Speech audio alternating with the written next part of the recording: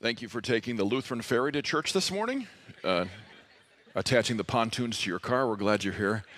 As Laura mentioned, we are in the book of Esther today. For a brief overview, a great book. If you've never read it, you've got to spend some time in it. Movies have been made because it's so ironic, and there are twists and turns, and great outcomes, and a beautiful story. So as Laura mentioned, she filled you in a little bit on the story. I will take a brief couple minutes here up front to talk about Esther and fill in some of the parts. I won't be able to get to all the details because it's so thick and nuanced. But basically 4 characters that we want to know about this morning. Esther, who was a Jewish orphan in Persia. She was in Persia with her people, the Jews, because they had been captured and brought into this land in captivity. So she was humble, she was poor, she was an orphan. So the least likely person to become a queen in that nation. She was being raised by her older cousin named Mordecai. Good guy, bright guy, intelligent, faithful man of God. And the 2 bad guys that we want to mention, at least for our purposes this morning, the king of Persia, Xerxes, starts with an X. King Xerxes, a foolish man, an evil man. And his henchman, Haman, Laura mentioned him too, bad guy. Haman didn't like the Jews. So he goes to his boss, King Xerxes, and says, make a proclamation that we will kill all the Jews. King Xerxes being foolish and evil, says, okay. So a strange thing happens. King Xerxes is at a banquet, and he's shamed by his wife, Queen Vashti. She embarrasses him. So all of his attendants say to King Xerxes, get rid of her. She's an embarrassment. Find another queen. And the foolish King Xerxes says, well, how should I do it? And they literally come up with this idea that they'll have a national beauty pageant of all the hot chicks in Persia, and will take a long time, like a couple years, to prepare them with beauty treatments and the like, and we'll have a beauty pageant, and you can choose. Well, somehow this orphan Jewish captive girl, Esther, gets drawn into it because she's very beautiful. And she wins. King Xerxes chooses her. So this poor, humble Jewish captive girl goes from the lowest spot in society to the very highest spot in society. She's now the queen of all of Persia. Well, Mordecai, the cousin of hers who is raising her, a Jew, finds out that Haman and Xerxes want to kill all the Jews in Persia, including her. Xerxes and Haman don't know that Queen Esther is a Jew. So Mordecai tells her, Esther, you've got to go to your husband, the king, and stop this, or we're all going to die. And here's where we pick up our text for this morning. Let me read to you from Esther in the 4th chapter. This is Esther speaking. She says, all the king's officials and the people of the royal provinces know that for any man or woman who approaches the king in the inner court without being invited, the king has but one law, that they be put to death unless the king extends his gold scepter to them and spares their lives. But 30 days have passed since I was called to go to the king. When Esther's words were reported to Mordecai, he sent back this answer. Do not think that because you are in the king's house, you alone of all the Jews will escape. For if you remain silent at this time, relief and deliverance for the Jews will arise from another place, but you and your father's family will perish. And who knows but that you have come to this royal position for such a time as this? Then Esther sent this reply to Mordecai, go gather together all the Jews who are on Susa and fast for me. Do not eat or drink for 3 days, night or day. I and my attendants will fast as you do. And when this is done, I will go to the king, even though it's against the law. And if I perish, I perish. May it please God that we would benefit from the reading of his holy word this morning. Let's come together in prayer. Father, this morning we're focusing on being treasured and chosen. And what your word says to me this morning, what your word says to your church this morning, is that we are treasured and chosen. So let us use this story of Esther to encourage us, to inspire us, to teach us, so that we might understand that we are indeed treasured and chosen for specific things, for your glory, for your kingdom. May it all happen to your glory, and may the words of my mouth and the meditation of my heart be pleasing in your sight, my Lord, my rock, and my Redeemer. We pray this all in your Son's name, Jesus, and together we all say, amen. So treasured and chosen, treasured and chosen. The first thing we want to talk about this morning is that God chose Esther for a unique position. We've talked about that a little bit. God chose Esther for a unique position. I mean, who gets to be the queen of a country, right? Two texts to talk about here. The first one from Esther 2 in the 17th verse. The king was attracted to Esther. This is part of that national beauty pageant, that bizarre story. Was attracted to Esther more than any of the other women, and she won his favor and approval more than any of the other virgins. So he set a royal crown on her head and made her queen instead of Vashti, the old insubordinate queen. So God chose her for a unique position and worked this bizarre national beauty pageant for his purposes. And one more piece here from Esther 4, it's a little bit later. This is Mordecai talking. Remember, this is Esther's older cousin who's raising her. He tells her, once they find out that the Jews are to be killed, if you remain silent at this time, my cousin Esther, relief and deliverance for the Jews will arise from another place. We'll be saved, but you and your father's family will perish. And who knows but that you have come to your royal position for such a time as this. Esther, it seems like you've come to this royal position for such a time as this unique position. God has chosen to put you here so that you can go to your husband, the king, and say, don't kill the Jews. I happen to be a Jew. God puts us in unique positions. Esther is not the only biblical character certainly to be put in extraordinary circumstances for God's purposes. We can make a whole list. Old Testament Joseph, Jeremiah. How about Mary, the mother of Jesus? Saul, who became Paul, Peter, Levi, who becomes Matthew, Noah. How about that interesting story of Jonah that we just wrapped up a couple weeks ago? Did he get put in an interesting and unique position for God's circumstances, for his purposes? Yeah, you bet. And you, church, have been placed in your specific circumstances for God's purposes. He's placed you in your family for his purposes. He's placed you in this geographic location. For some reason, God wants you to be in Northeast Ohio. He puts you in your place of work or your school. He's placed you in this time in history. You're alive in 2021 for his purposes. He's placed you in this family, in this church family. He's placed you in your your social groups for his purposes. And he's uniquely equipped you. He's made you a homemaker or a warehouse worker. You're a teacher or a firefighter. God has made you an accountant or a hairdresser or a plumber for his purposes because he has a plan for you. He's using you. You are treasured and you are chosen. He made you a Little League coach, or the fact that you understand that you're an American and enjoy these freedoms, that you're smart. Maybe you're good with tools. You're tall. You're young and innocent. You're old and wise. God has placed you in these positions for his purposes.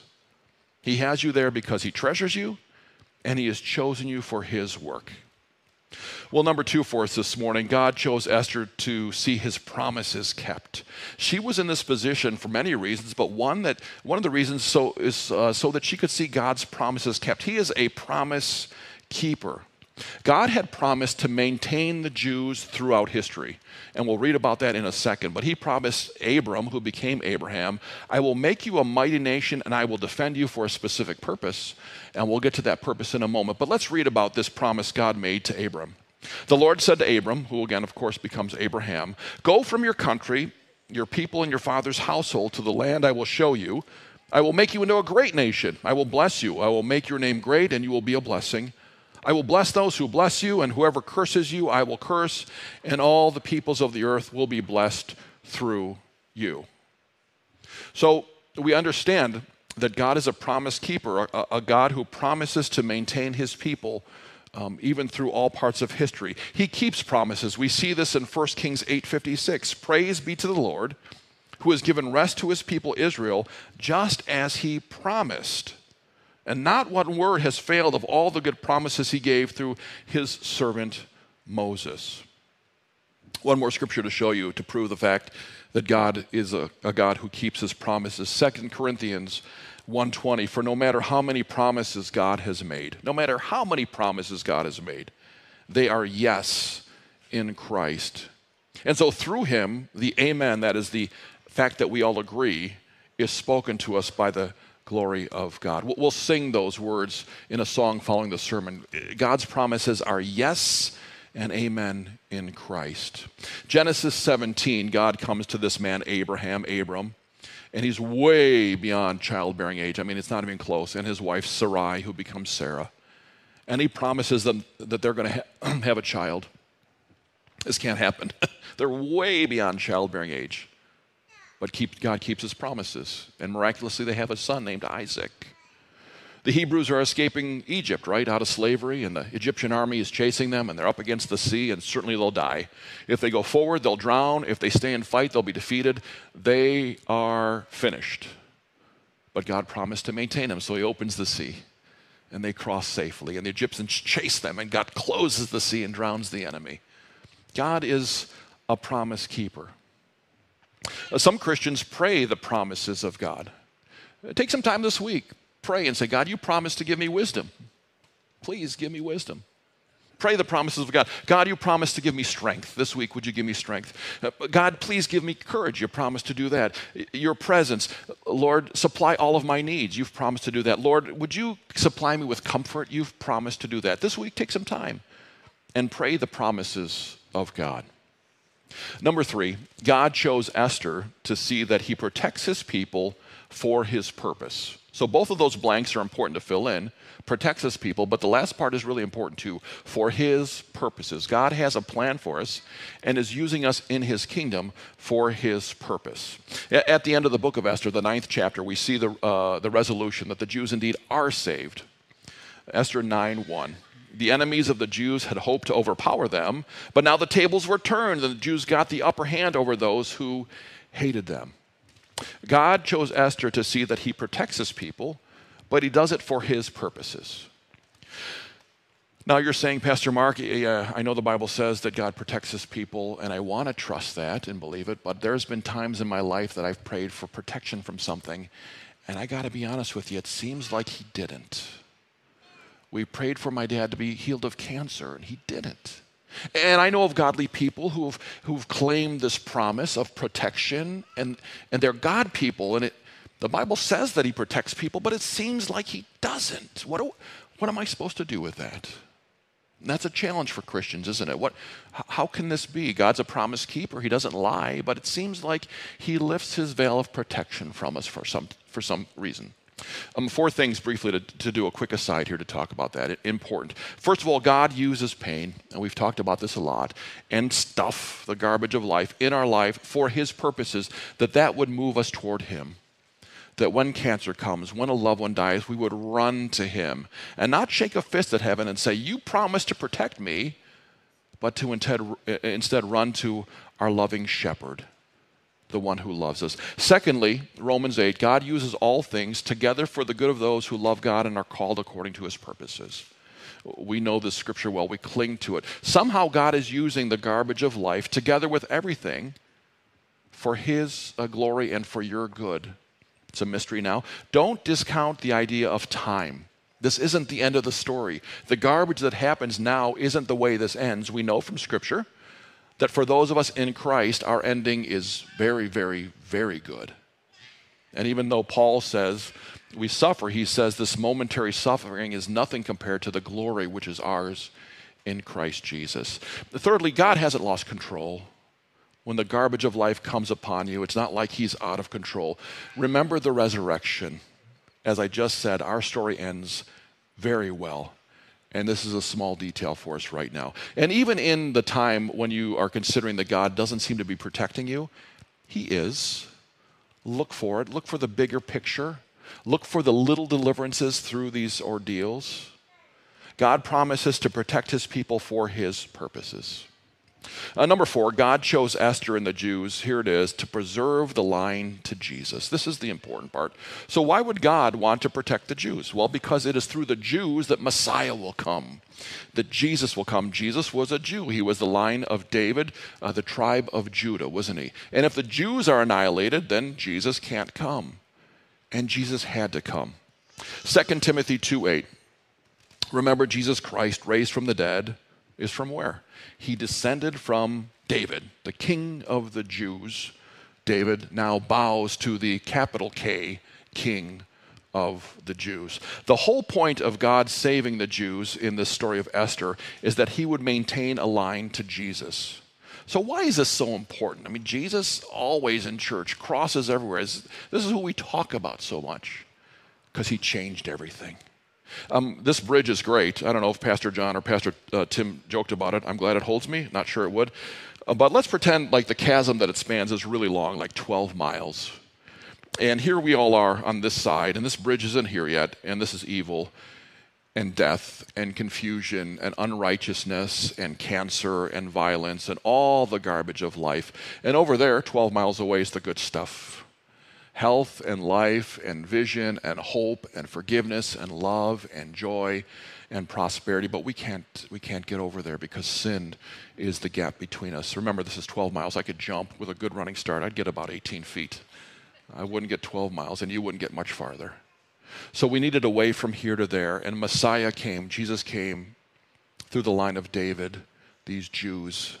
And this Jewish Messiah, Jesus, is our Messiah. And he created a way, he made a bridge. And not only does he let us walk across it, he actually came across and got into the mess and the garbage and the darkness of life and picks us up and carries us across and now places us in the place of beauty and hope and provision and deliverance and grace. And he did that by means of the cross, didn't he? That he died our death, that he paid what we owe to the Father because of our sin. God maintained the Jews in the story of Esther so that the line to Jesus could be maintained. Read the book of Matthew. We always skip over it, right? It's the lineage that leads up to Jesus, all those names. And he begat him, and he begat him, and he begat him. That's the line of the Jews from David to Jesus. Number 5, God chose Esther to see that he rescues in peculiar and unexpected ways. God chose Esther. He wanted her to see that he rescues in peculiar and unexpected ways. Didn't we just talk about it, that the least likely person in all of Persia would become the queen through these circumstances that God orchestrated? Didn't we just spend a whole bunch of weeks in Jonah? What a bizarre story that God's servant, who was in a time of rebellion, would get swallowed by a fish and spend 3 days in that fish's belly and then be vomited up so that he could take good news to the people of Nineveh. What about you? What peculiar way and unusual circumstances has God used to bring you to Christ? Or what peculiar and unimaginable circumstances is God using for you to be an agent of change in someone's life for their good and for God's glory, that they would know Jesus? Buffalo Bill Cody was a veteran of the Civil War. He went out west after the war and hunted buffaloes. That's how he got his name. You might know this, I know this, that he then created the Buffalo Bill Wild West Show. He brought it back east with trick horse riders and trick shooting and the whole thing, and it was a big success, very circus-like. For a while, he employed Chief Sitting Bull. He was a Sioux Nation chief from out west. And after the crowds had gone and they were sitting around the fire, ready to go to bed for the show the next day, they would sit around and talk about deeper things. Did you know that Chief Sitting Bull was a Christian? He became a Christian because missionaries had gone west and ministered to the Sioux people and told them of the love and grace and forgiveness and mercy of Jesus. And that can be yours too, you Sioux Nation, if you repent and confess and become a child of God. Chief Sitting Bull took that promise and now is walking with Christ. Well, here he is sitting around the campfire with Buffalo Bill Cody, and he starts telling him about Jesus. And Buffalo Bill Cody eventually becomes a Christian. What a miraculous set of circumstances that missionaries would go west and minister to the Sioux people. Chief Sitting Bull becomes a Christian, goes back east, gets hired by this bizarre circus-like show, would be sitting around the campfire with Buffalo Bill Cody, and he tells him about Jesus, and Buffalo Bill Cody becomes a Christian. God uses particular and unexpected circumstances and ways to tell people about his Son. Finally, this morning, God has chosen the church to spread the gospel. We talked about God treasuring and choosing Esther for many things.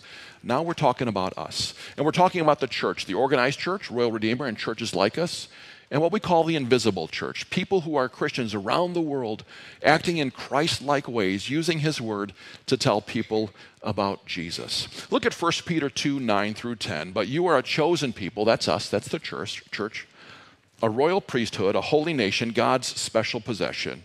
Why? So that we might declare the praises of him who called us out of darkness into the wonderful light. Once you were not a people, but now you are a people of God. Once you had not received mercy, but now you have received mercy. God has chosen the church to spread the gospel, to tell people about Jesus.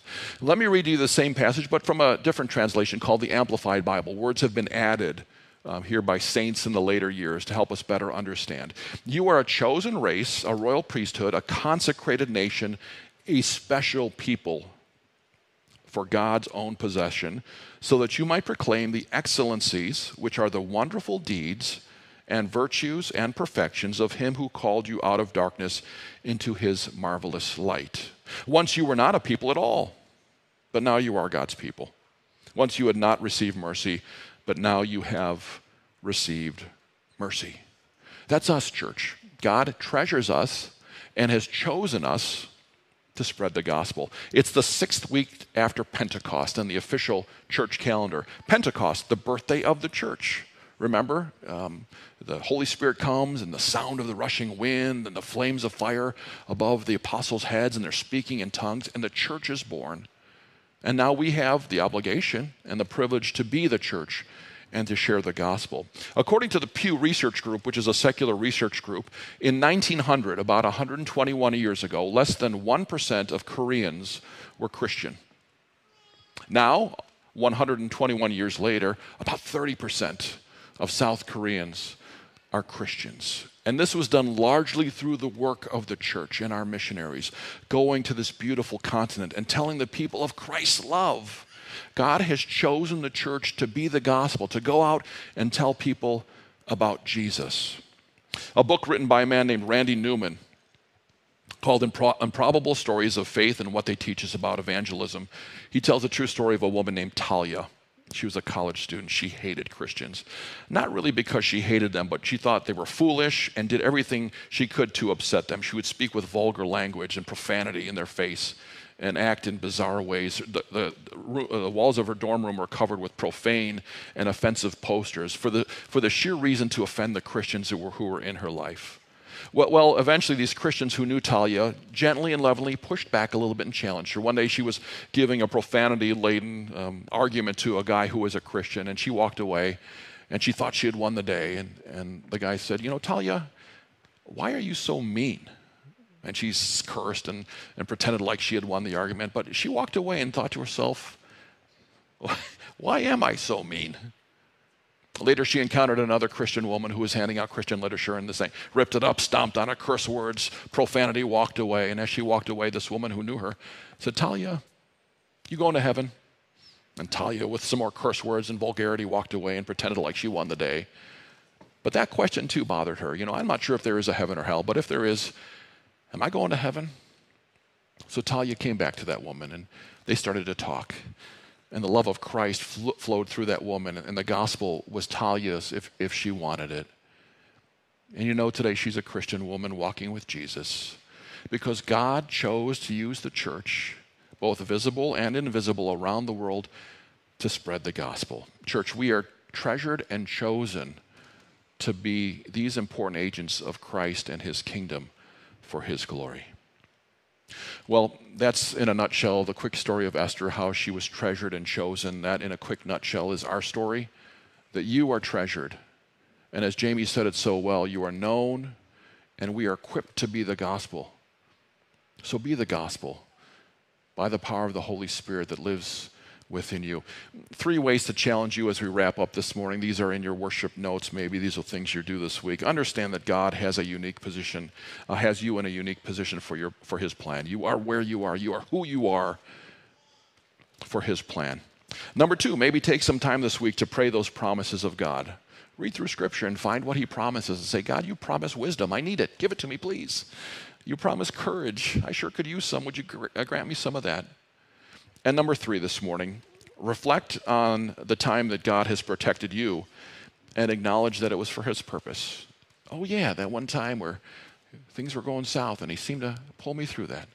Thanks, God, and I know you did that for your purpose, whatever that purpose might be. Let's pray together.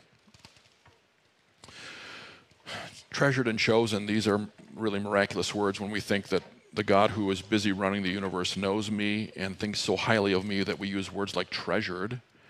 And also that word chosen. He chose us to be in his kingdom for his purposes to glorify him. Lord, thank you. Thank you for this kind of 3-week sermon series where we got to use this cool set design up front of the room and a bridge and flowing water, and that it benefited the kids for Vacation Bible School and the whole thing. And We take a moment to reflect on the fact that you treasure us and that we're chosen to do your work. Would you help us with that? Because I am weak, and I'm afraid, and I'm a sinner.